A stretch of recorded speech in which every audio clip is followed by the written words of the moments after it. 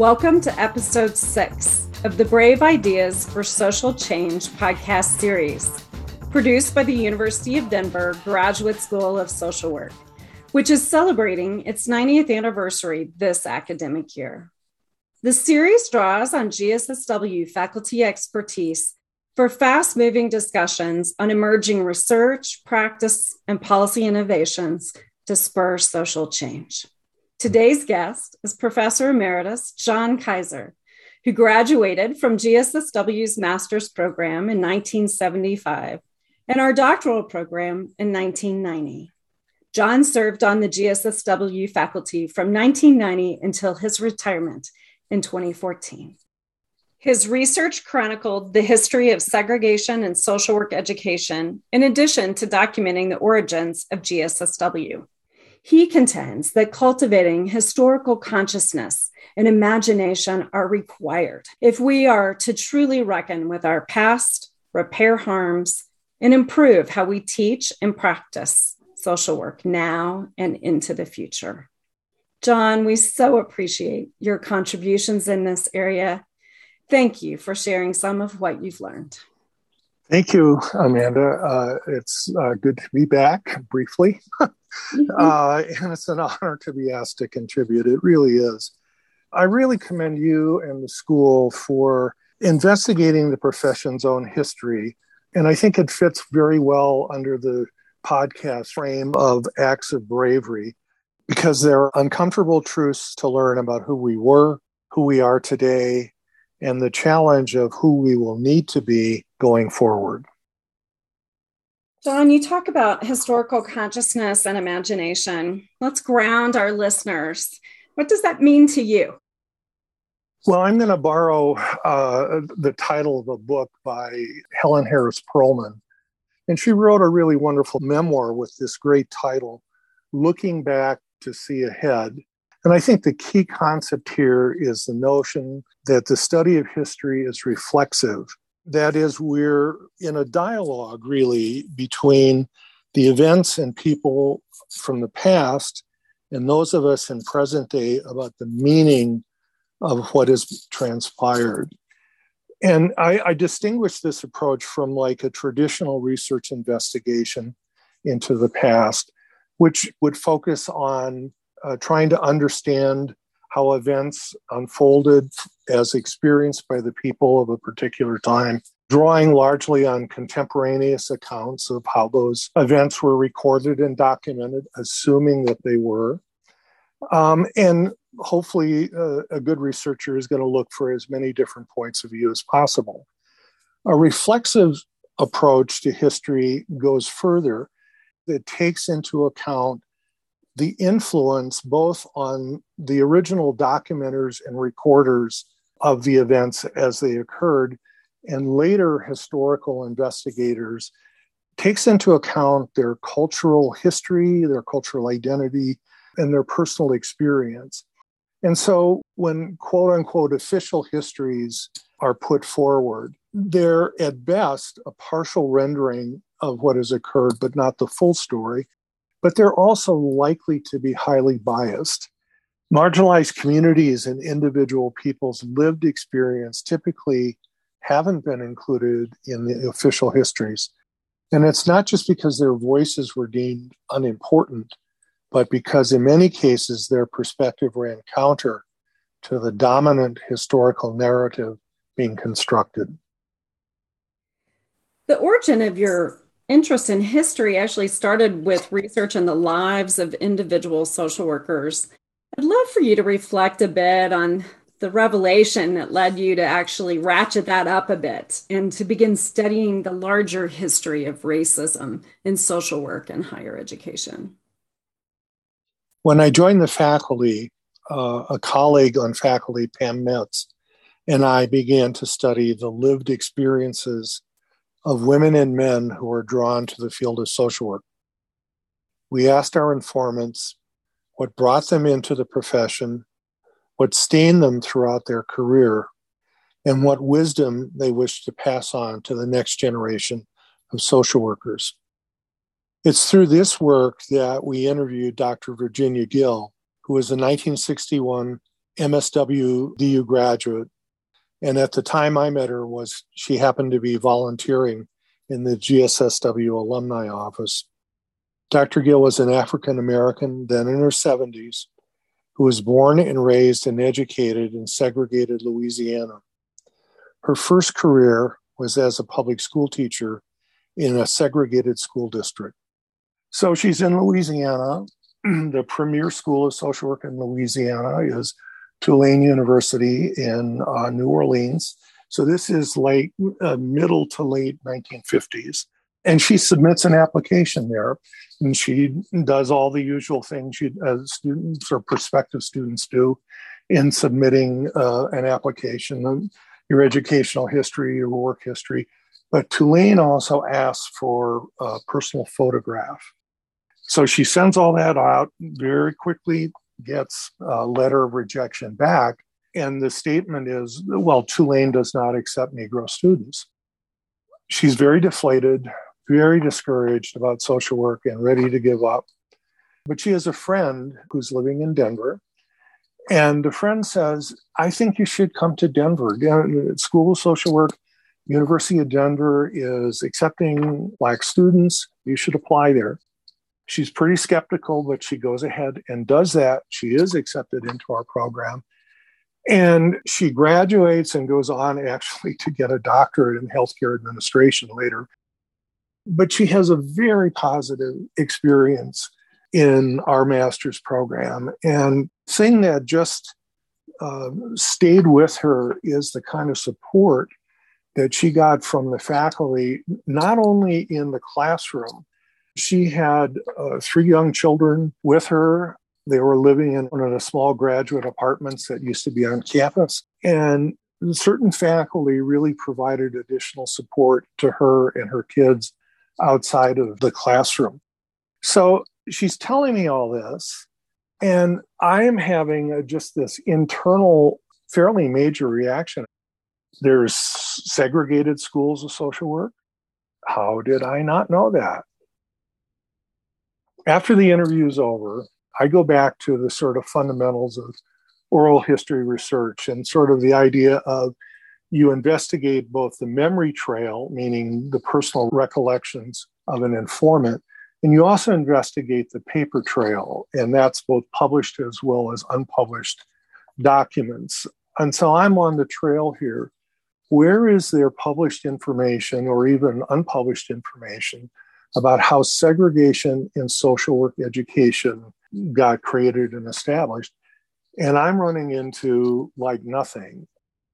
I start building timelines, and I end up searching in a number of archives, primarily the social welfare history archives at University of Minnesota in Minneapolis, but other places as well. And I discover that all of the schools of social work in segregated, white-only public and private universities in the South were accepted as members without any objection into the accrediting organization that precedes CSWE. So this would be the American Association of Professional Schools of Social Work. But the relevance for CSWE is all of those organizations accredited by the previous accrediting body are just adopted without objection or question at all when CSW gets started in the 1950s.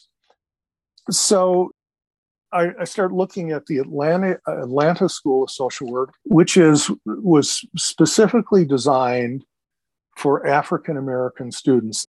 This is seen as a tremendous achievement. The downside of that is that it's also segregated. It's not open to whites. And Black students who are interested in social work, either by their own choice or because they are given no other choice, go to Atlanta. There's very few northern schools that are admitting Black students, and those that do, in small numbers, those students are not living on campus. So the segregation maybe not have been in the classroom, but it certainly would be in terms of their lodging.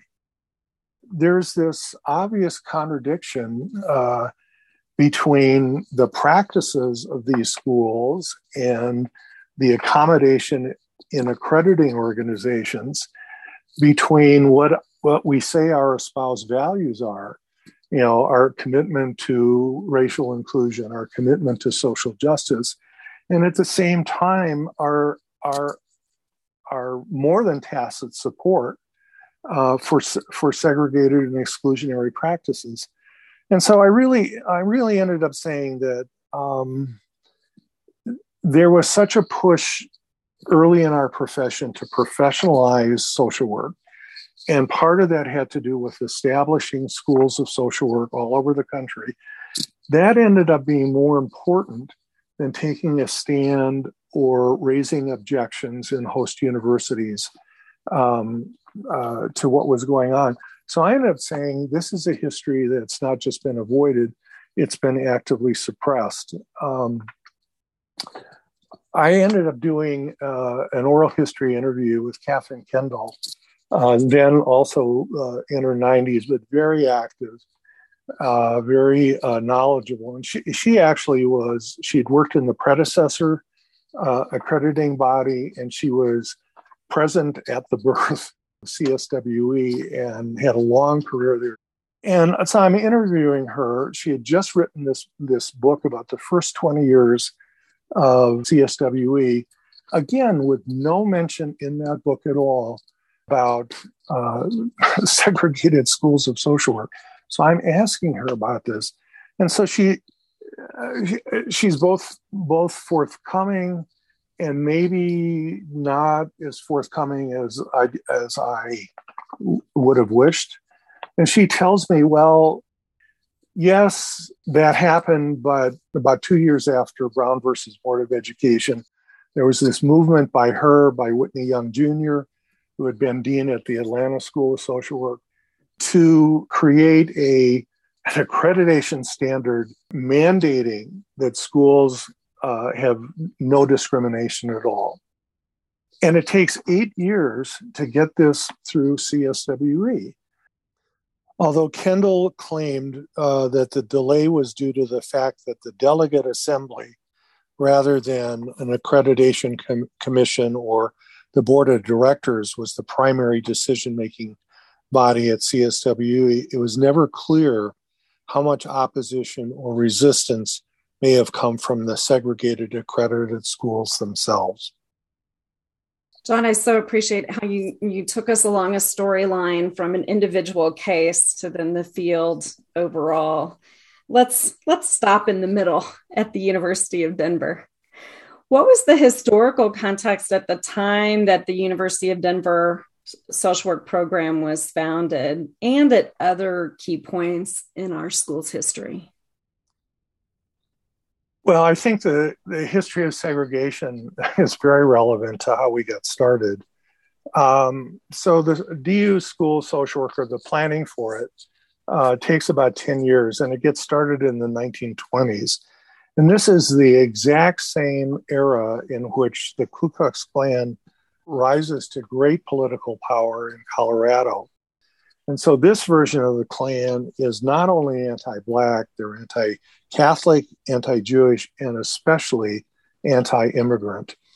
And they have a very strong appeal to Denver's white Protestant middle-class population. They portray themselves as, quote, the guardians of the 100% real Americans, unquote. Among the nefarious deeds done by our governor, Clarence Morley, who was an openly declared Klans member, was he eliminated the funding for the director's position at the State Department of Public Welfare. And his administration targeted local Catholic and Jewish social agencies. So that's the background in the 1920s that the planning for our program gets started. DU decides to establish a school of social work on the recommendation of a group of nationally prominent educators. And their recommendation was that the DU start a quote unquote first class school of social work. And it's a great recommendation. because there's nothing in a multi-state area in the Rocky Mountain West. So the Denver chapter of what was then the American Association of Social Workers, several social agencies, they pony up half the money for a 2-quarter series of demonstration courses in social work. They actually recruit prominent caseworker author from what was then Western Reserve University. There's just a tremendous response from the community. So DU starts the Department of Social Work in 1931. At that point in time, the Depression is well underway. Great Depression is well underway. The power of the Klan has collapsed politically in Colorado.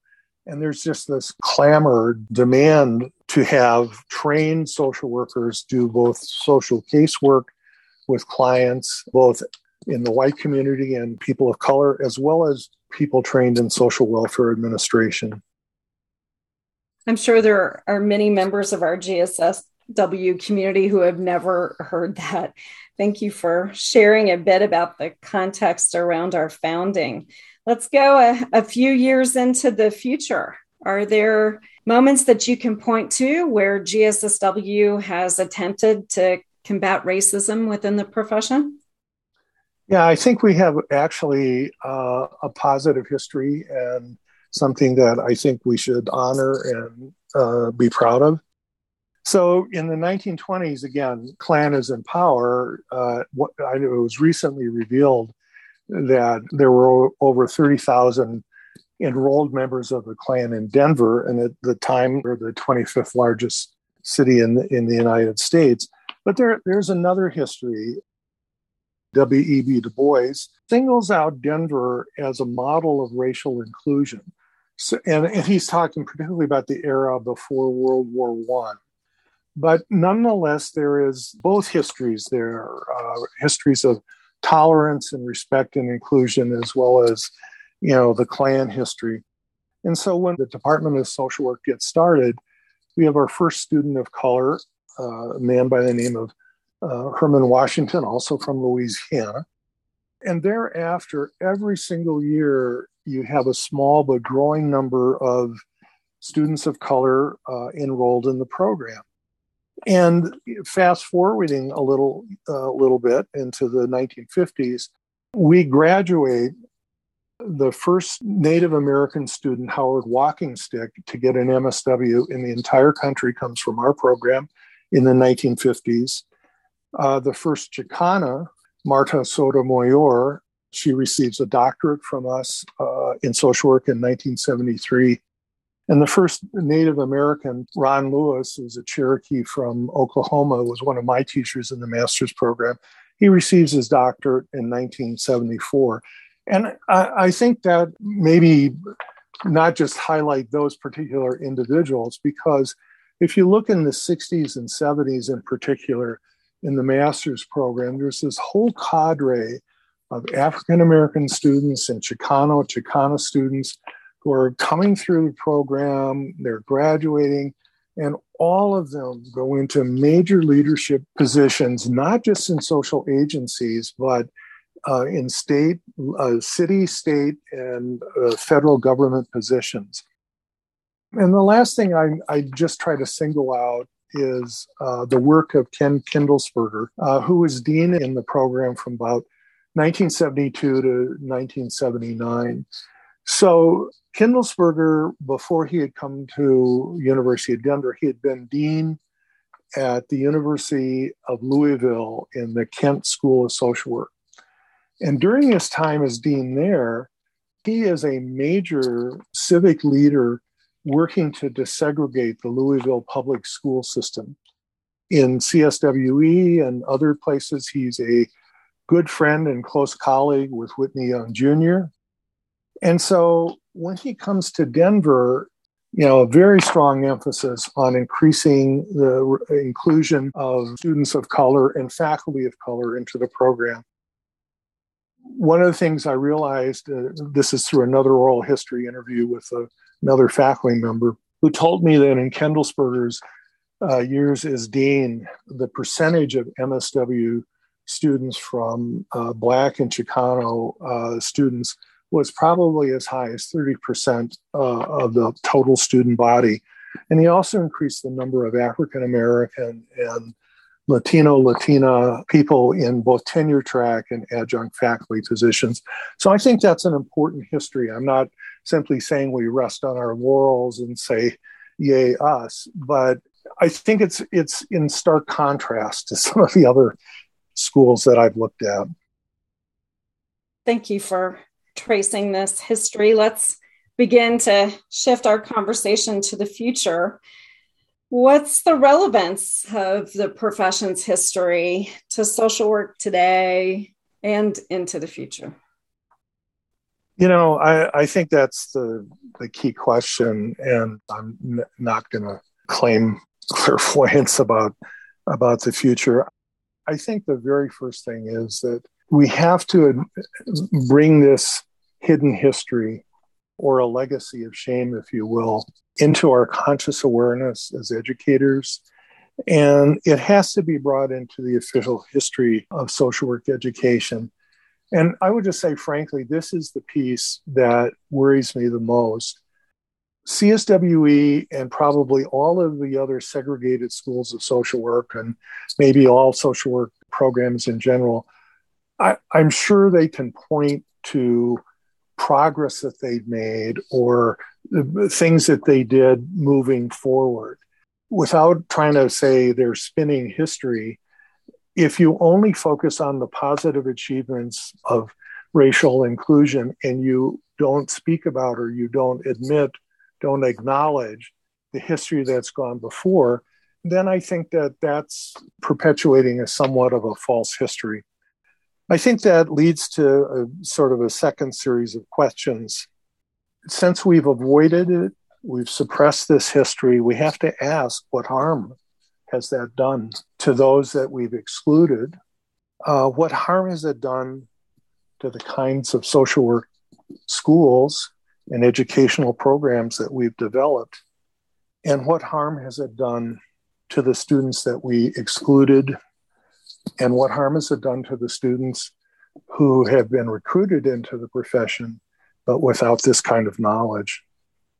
And I think the third thing is we have to say, well, we're the current custodians of the profession's educational enterprise. And we must ask ourselves, what kind of future must we build to correct the harm that we are complicit in? John, I'm sure you've tracked since George Floyd's murder in 2020, the American Psychiatric Association issued a public apology for past racist practices, even established a truth commission to work toward accountability. This year, the National Association of Social Workers issued a similar apology. What more is needed for social work and institutions of higher education to repair harms and fundamentally change our teaching and our practice? Well, I think the NASW statement is tremendously important, simply because there's been nothing like it previously. And I think whether you're an NASW member or not, that deserves a deep reflection and response. I think it behooves CSWE to do something similar. I would say, whether you call it a truth commission or an accountability task force, you have to bring that hidden history of supporting exclusionary practices forward. I am just absolutely convinced that we have to go beyond our traditional way of teaching history. We get stuck in this, requirement of we have to have a syllabi and textbook and assigned reading, typically a written paper assignment, so that we have a way of evaluating student learning. We have to go beyond just intellectual exposure, intellectual understanding of the past. We have to help students make an emotional connection about what life in a poorhouse was like and what an overseer of the poor actually did and the harm that might have caused to families. That was one example. In another class, we put Jane Addams on trial. I was the prosecuting attorney, and the students were the jury, and I was prosecuting her for running a segregated settlement house. In another class, I learned, this is from one of the field coordinators at school. Her mother, this is a Jewish family, her mother had memories as a child of the Ku Klux Klan burning crosses on her parents' lawn. I invited this elderly woman in with her daughter, and they shared that story.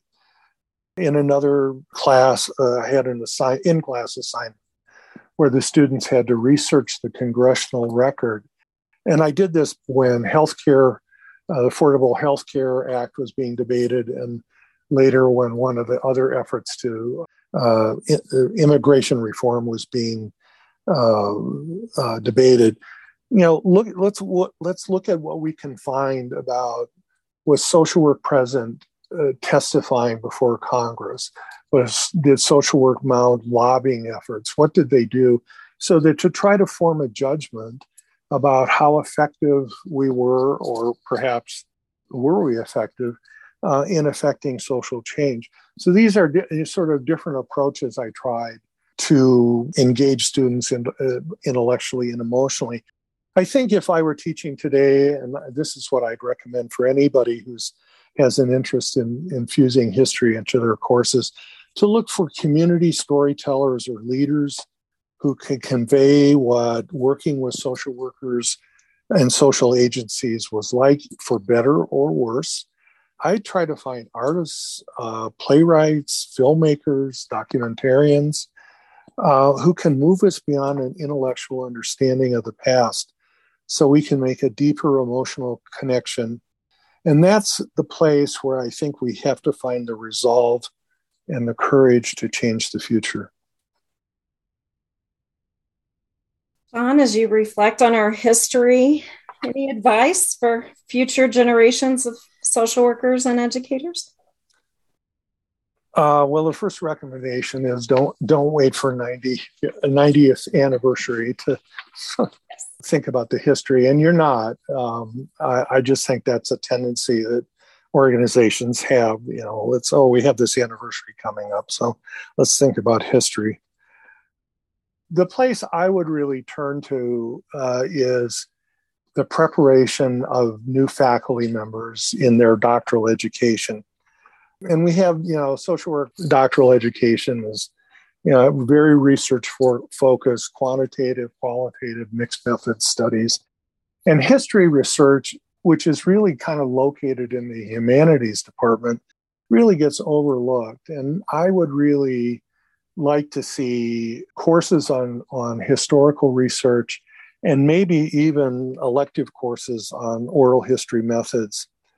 And then the last recommendation is that I was going to say find additional creative ways to teach history, but I think what I really mean is more dramatic ways to teach history. 2 weeks ago, I was at the Denver Art Museum, and they have this newly opened exhibit, Indigenous Arts of North America, in the completely remodeled Carlo Ponti building. And there is this very large canvas done by Kent Mockman, is his name. It's a Cree Indian from the Fisher River Band in Canada. And this canvas is a picture of a rural village in Canada in which the Canadian Mounties and the Catholic priests and nuns have swooped into this village. They're yanking the children away from their parents, who are angry, distraught, and very powerless because these children are being taken off to boarding schools. It just was a haunting picture. It was impossible to look at it without feeling sort of a deep response to it. And I thought back to the NASW apology statement, and I thought, what would happen if we had artists create similar portrayals of the events mentioned in the NASW apology? So the NASW apology talks about settlement house workers that excluded Black clients, social workers that prevented clients from the right to vote, social workers that recruited Black men into the Tuskegee experiment, social workers participating in the removal of Native American children, social workers who participated as intake staff in the Japanese internment camps. If we had those kinds of depictions, those visual impacting paintings or films or whatever they might be, it would be impossible to look away. We would scream, we would howl. But hopefully out of that shame is the courage and the brave ideas to effect change in the profession that are required for our survival in the future. Reflexive history is meant to be disruptive to our social construction of professional identity. And like every era of social work, there's just a great deal to do. So I would say in this particular area, hidden history of segregation and social work education, it's time to find the courage. It's time to get to work. This has been such a fascinating and critically important conversation. John, how fortunate GSSW is to call you an alum and a professor emeritus. Thank you so much. Thank you. Thanks. Subscribe to our Brave Ideas for Social Change podcast for more conversations like this. Learn more at socialwork.du.edu/change. For more information on the history of GSSW and what the next 90 years may have in store for the school and the profession of social work, please visit socialwork.du.edu/next90.